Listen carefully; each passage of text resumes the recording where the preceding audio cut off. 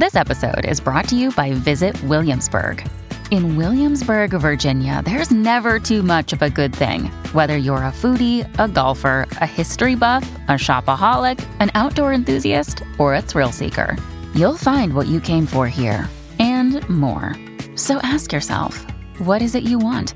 Discover Williamsburg and plan your trip at visitwilliamsburg.com.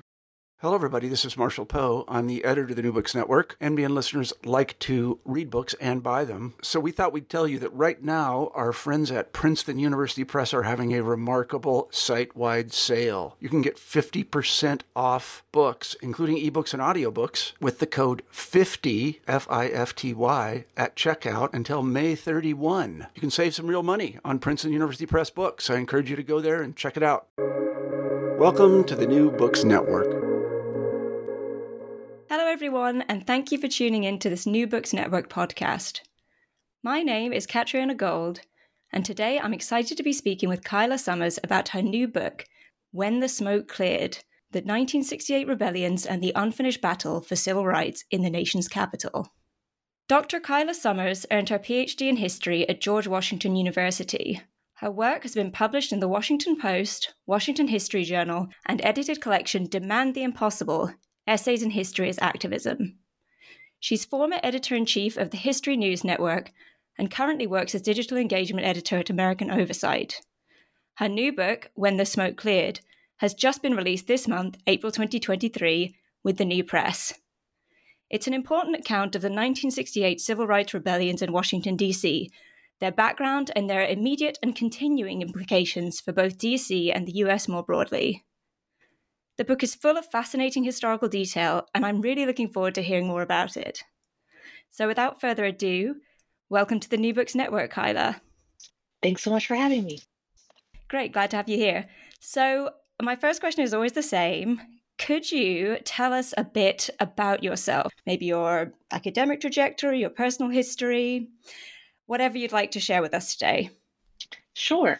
So I grew up moving around a lot, but I came to DC in 2008 as a college freshman, also at the George Washington University, and fell in love with the city.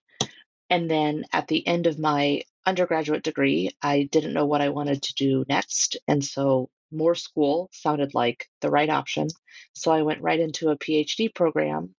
And then while I was early on in the PhD program, Michael Brown was murdered by a police officer in Ferguson, Missouri. And I was really fascinated both by the militarized response to the protests, but also the way that a lot of politicians and even some of the media avoided talking about the issue of police brutality and the solutions that were being proposed by instead criticizing the protesters. And so I knew that there had been rebellions in DC in 68. I started poking around a little bit, and I realized that there had not been that much research done on it before, at least academic research. And so I said, I think this is what I should write my dissertation on. And I also loved it because it meant I got to stay in DC, and instead of flying around the world to go to archives, I rode my bike to the archives. And so then I wrote for a few years, it became my dissertation. I finished that in 2018. I got a job. I didn't write for a little bit. I was just kind of enjoying being done with school. And then in 2020, when George Floyd was murdered, also by a police officer, there were nationwide protests in the US. And once again, DC's got got some of the most international and national attention. And it really felt like what I had written about a few years ago was just so relevant, especially as, again, a lot of times we avoided talking about, the systemic issues at hand because legislators or the media would instead criticize protesters. So that kind of gave me the push I needed to write a book proposal and convert it from a 5-chapter dissertation into, I think it's 11 chapters, an 11-chapter book. And then it got published. But outside of, that, I've been in DC 15 years. I love it very much. And it's, yeah, it's just my home, and it's neat to get to write about it. Right. Okay. That's so interesting. So this was your PhD. Yes, it was. It was yeah, like I said, a 5-chapter dissertation that it was, and it was definitely like there was a lot more detail in that. And so one of the reasons that I ended up going with the publisher that I did was that they wanted me to shorten it and others wanted me to make it longer. And I have a full-time job. I'm not in academia anymore.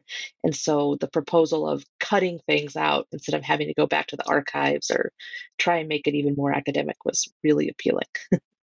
Oh, yeah, I feel we could all relate to that. I mean, I'm still writing my PhD, and yeah, the thought of completing it and then making it longer, my God. Well, this is obviously the results are worthwhile. It's a fantastic book. For my next question, I'm thinking it would be good if you could tell our listeners a bit about why the 1968 rebellions matter in sort of broader historical context. So we've heard a bit about how you came to be interested in them, but why do they matter? You know, why does understanding the 1968 rebellions matter for understanding DC? Why does it matter for understanding US history? Yeah. So, I mean, to really pull back, 1968 is just a watershed year globally.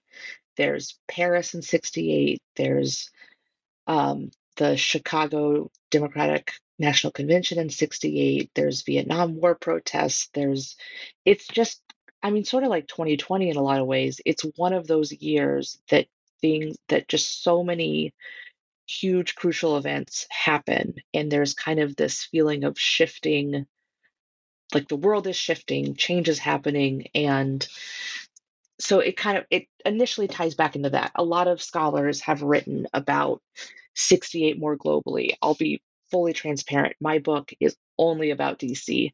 Um, it really, that was kind of one of the joys of writing it, was focusing so specifically on the local implications. But in 1968, the reason that the rebellions happen is that Martin Luther King was assassinated, and there's protests across the country, but the biggest in terms of troop involvement, number of arrests, and property damage are in DC. So one of the reasons that they matter is that they get both, they are the most, the largest, but also it gets the most national and global attention. So it becomes, and it, what happens in DC becomes a political talking point.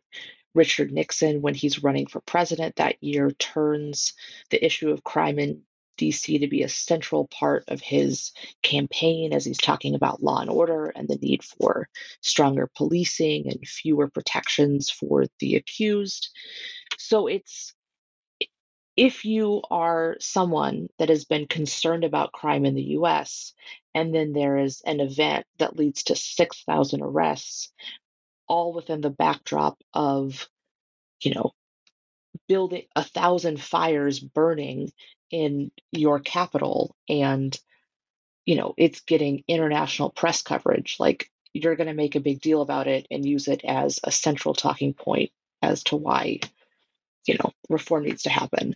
So I think the political implications and the political imagery that it creates is really important. But the biggest argument that I'm making in this book is that that's just one part of the legacy.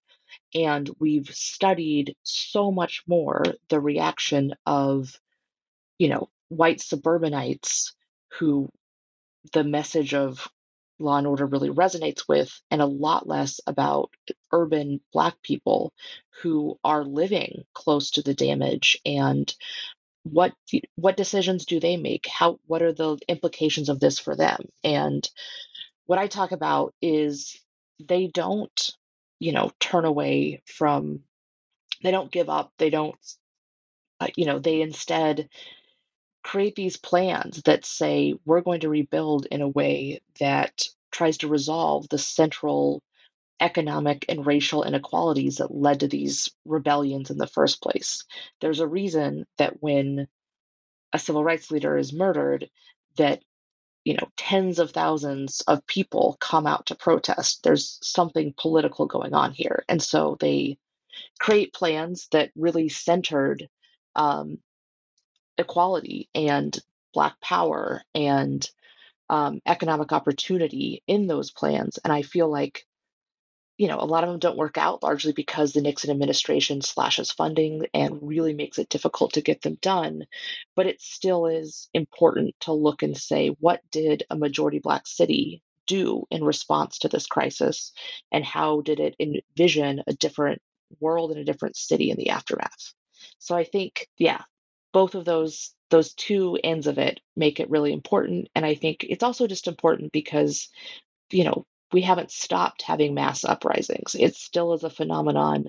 And every time that that phenomenon happens, it's the same playbook where one group of people is saying this is happening because of deep seated economic and racial inequality. And if we don't tackle this, these are going to keep happening. And then on the other side, you have people saying it's just a bunch of criminals, lock them up, and that's the solution.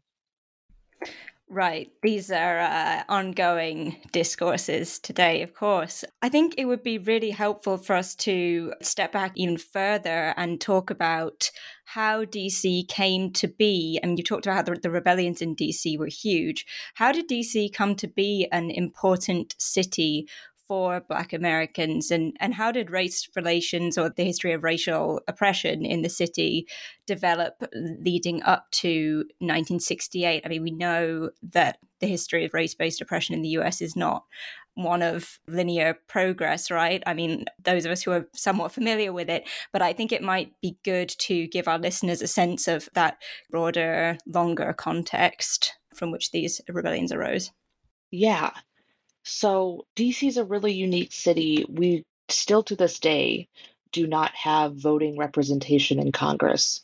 Um, I'm going to go all the way back. DC is created in 1800 as the capital city. There was a debate by America's founders as to where the capital city should be, and Southern slaveholding states said we need it to be we need it to be from the South. It needs to be a slaveholding place, or else it tips the balance too far towards abolitionists. So DC is created by is carved out from the slaveholding states of Virginia and Maryland, and enslaved people build a lot of the capital city. Then we're going to fast forward to the 1860s when the American Civil War happens. And when the South secedes, the Northern states have all the power in Congress because the people that would have opposed them are gone. And so they emancipate DC in 62. And they also pass a lot of kind of use DC as an initial, because they have control over DC, as a way to um, pass some of those reforms that they had wanted to happen. So during the Civil War, there are DC's Black population, I think it quadruples, and there's a very large Black population in DC, to the point that when DC men get the vote, DC Black men get the right to vote right after the Civil War. Black men are almost 50% of the electorate. So um, they have elections and they're passing civil rights reforms. They're electing Black leaders, and it's like they have political power. But a lot of the white populace hate this so much that part of the reason that they that they end the ability to vote in DC. So they had a leader that was spending too much money. It was getting into debt. That is a part of it, but it's also the fact that Black people had real political power, and white people in DC thought that congressional rule would protect their interests more than democracy. So with the end of Reconstruction, which was the period after the Civil War, they pass something that sets up a new type of government in DC that gives everyone in DC zero voting rights. White people can't vote, Black people can't vote, and it is entirely appointed rule and congressional rule for almost 100 years. And so then but then you do have over the next few decades, like DC has the biggest Black population by percentage of anywhere in the US. Because of the ability to get a government job, it's a route to the middle class. DC also has some of the best schools for Black people in the country, and so it becomes the center, the cultural center of Black life in the U.S. And at the same time, there's always a lot of poverty. There's, for all the elite or middle class, there's also a lot of people that are living in alley dwellings and working tough jobs. But then with so yeah, there's a very large Black population there. Fast forwarding to World War II, it keeps growing. By 1957, DC is more than 50% of the population, or Black people are more than 50% of the population in DC. So it's a majority Black city. But while this is happening, DC still has never had voting rights. There's just, like there is everywhere across the country, there's few job opportunities, or especially few opportunities for advancement. The schools are very unequal. Um, you know, yeah, structural racism. And so during this period from the 50s into the 60s, you see the way that what activists are pushing for shift from, just equal opportunity, especially after legal segregation is no longer legal, but it shifts into demands for control and power and the ability to almost self-determination for what happens in their neighborhoods. And this really overlaps with the lack of democracy in DC. That was long, but the point being, an argument that I make is that fear of Black power is always embedded into the governance of DC, and that's part of what leads up to the rebellions. Right. So anyone wondering why DC still does not have statehood, this is where you want to be looking to find out. Yeah, so there are all these moments of hope and progress that get rolled back that we see in this history, and the rebellions they're part of that picture. So the rebellions came about in the wake of the murder of Martin Luther King Jr., right? And I wonder if you could say a bit more about what caused them and what the initial local and national response were to them, sort of in the immediate, as they were ongoing and in the immediate aftermath. Mm-hmm. So Martin Luther King is assassinated. The news breaks first, not that he had been shot, not that he was dead yet, right when people are commuting home from work. And there's this intersection in DC that's 14th Street and U Street, and it's central for several reasons. One is that it's a huge bus line hub, and back then, that's how most people commuted to work, was on these bus lines. So you might be transferring if you've been coming on crosstown and now you need to go uptown. You would likely have a bus transfer there. There's a lot of, shops and takeouts and everything. So this is kind of where you're running errands on your way home from work. The other reason that this is a really important intersection is that it's all of the civil rights organizations have headquarters there. So this Southern Christian Leadership Conference, which is the organization that King led, has an office building right at this intersection. And so a lot of people gather either around televisions or radios that are, in shops a lot at this intersection or by the SPLC headquarters to hear news. The crowds grow. Later, the news, in about an hour, the news breaks that he is dead. And, you just have growing and growing crowds. Stokely Carmichael, who's credited with coining the term Black Power. He is one of the most famous Black leaders in the country at the time. He was living in DC then, and he says, I'm going to go around to ask these shops to close. If Robert F. Kennedy died, which ironically he was killed a few months later, then they would want, this is what they would do for him. So let's see.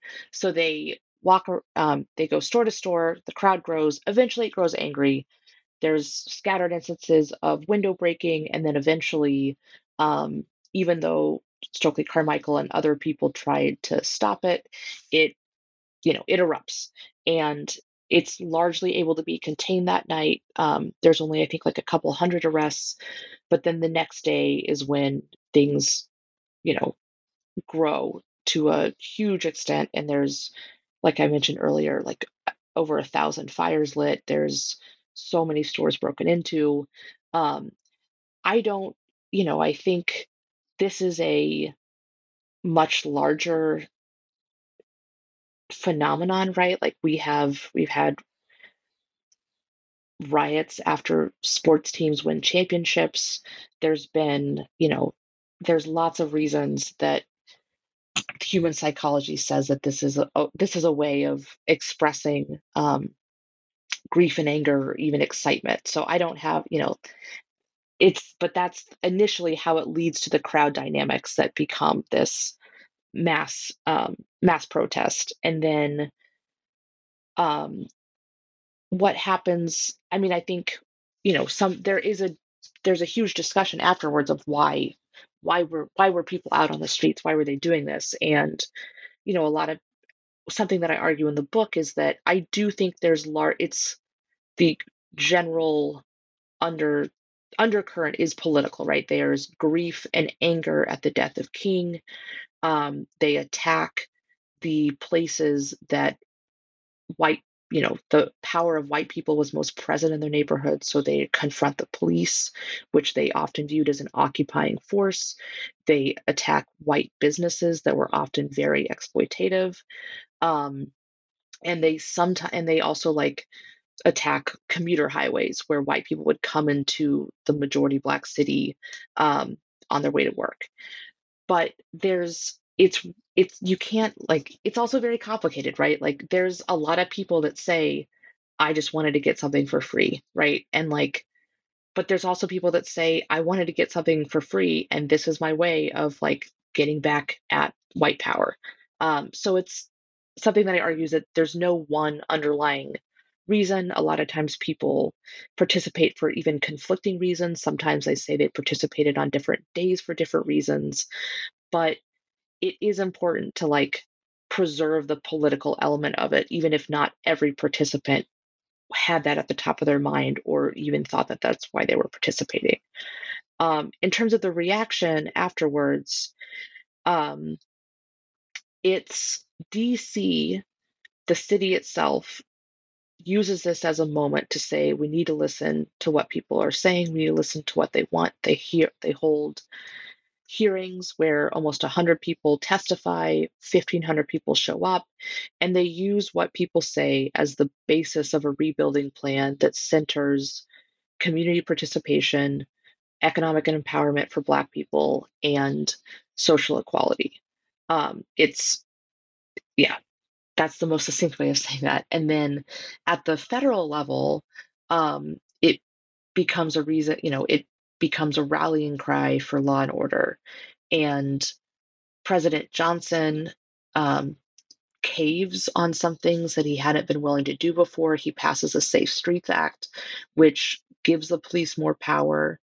And then you see Nixon using this as a central campaign issue, getting elected, and then really making DC the place that he experiments and uses it as a laboratory to try and to get these proposals passed that really give the police more power, limit civil liberties, and create some of the basis of, the laws that make mass incarceration such a big issue in the U.S. today. Right. Yeah, that kind of interplay between using, well, the local and the national as well, like using DC in that way. One of the reasons I wanted to read your book was because I researched DC-based bureaucrats, and you see these calls for security measures that would be national in nature as a response to essentially crime panic about DC. It's not safe to walk around the city I live in, or so on and so forth. And it's DC and the streets of DC being used as the evidence for why national security measures might be needed, which I thought was really interesting. So it's good to have this broader context. And I don't know how much of that carried through. I suppose I'm wondering what changed, if you'd like to tell us a bit more about what did change in local and national politics in the decades post-rebellion, and how are we still feeling the effects today? Yeah. So um, in the aftermath, DC creates the DC Council, which is also ironically presidentially appointed at the time, passes proposals that limit when police officers can fire weapons. They also pass legislation that would gave the community more oversight over the police. So bef- those are two things that I talk about. Unfortunately, um, both of those are not actually enacted because of pressure, that like anti-crime posturing pressure. But it is still, I think, really interesting that the first impulse, like one of the first impulses, is to, instead of strengthen the police, actually listen to the community and limit the police, even if they're not enacted. Um, in terms of rebuilding, there's lots of, it's kind of complicated, but I really focus on a neighborhood called Shaw, which has been the historic center of Black life in DC. And instead of rebuilding focusing on private developers, they create a plan that's focused on community groups, especially churches, partnering with the DC government and working with the community to create a plan. So they interview and ask the community what they want. They ask more than 50% of people that live in that neighborhood what they want the neighborhood to look like, which is pretty astounding. And they create a plan that has real community buy-in. It's also, like I mentioned, really neat because it's not based on private development. But they pretty quickly run into some issues, which is funding. You have to have enough money to do these programs, but you also need money because if you are rebuilding and trying to revamp places instead of just tearing everything down, you have to have the ability to relocate people because a lot of this is public housing. Um, and they just don't have the units because especially because of a lot of policies that Nixon is putting into action, slashing funding or even banning new public housing building. Um, so that limits it again, but the government still does they build a lot of new schools, they build new libraries, they um, build a lot of the things that the community had wanted. Um, and then, but as they're running into these issues specifically with housing, um, the city, or I guess the federal government more, turns away from the community rebuilding model and says that the reason that we're having these delays is community involvement, which I don't think was actually accurate, but this is what they say. And then they turn towards private development. So they, instead of working with churches, they sell it to the highest bidder and thinking that this will speed up redevelopment. But the private developers don't want to build there yet. They see these lots as a long-term investment, and so they lay vacant for a long time. And that's part of the reason that it took so long to rebuild and rebuild those areas. So that's pretty internal to DC. Um, but it still was interesting reforms. On the more national level, like I said, Nixon is elected. Within the first 2 weeks of him being in office, he comes up with a anti-crime plan in D.C. A lot of those points become the 1970 D.C. crime bill that's passed in 1970, as the name suggests, and that gives the police a lot more power. They're able to do no no knock warrants, which is where you can just go into a home without knocking, giving people any warning. This is often really deadly for people because they're not anticipating, they'll react, and then the police think that they're a threat. It increases the ability to do wiretap surveillance. It also imposes a lot of mandatory minimum sentences, which there's a lot of literature on how that's really harmful, especially for disproportionately for communities of color. And that becomes modeled nationwide by a lot of other places. And Nixon also uses DC as, to try and say his plan has worked. He sends a police chief on a national talking tour, touting all these reforms. He wrote police officers letters all the time to tell them what a good job they were doing. Anyways, it's a huge, huge program, but it doesn't actually reduce crime in DC, is the irony. And so, just to bring things up to today, we're in another moment where crime in DC is really being intentionally politicized. There's been hearings on it in Congress recently. Congress actually recently overturned a law in DC that was seeking to modernize its criminal code and would have reduced some mandatory minimum sentences. And Biden signed it into law despite previously supporting DC home rule. So the idea that, DC crime is important and requires federal intervention is still really potent today. So there's a lot of things that are, really remind me of this past going on. Absolutely. It's a very timely book. I mean, maybe it would always have been timely in some ways, since these are issues that have been going on for so long. But it really does feel like this is a great moment to be revisiting these histories. I'd like to know, I mean, given how these things have carried forward into the present, I'd like to know whether you're planning to write more on any of this, or, what you're working on now in general. I suppose maybe it's too soon to ask what your next book will be about, but I'd love to know. I hope I can write another book. I think, like I said, I'm not in academia anymore. So I think if I can get back in a career that's a little closer to history, maybe that'll make it easier to get back to the archives. But I keep writing shorter articles about DC, especially because it just feels like what I've written about before is so resonant right now.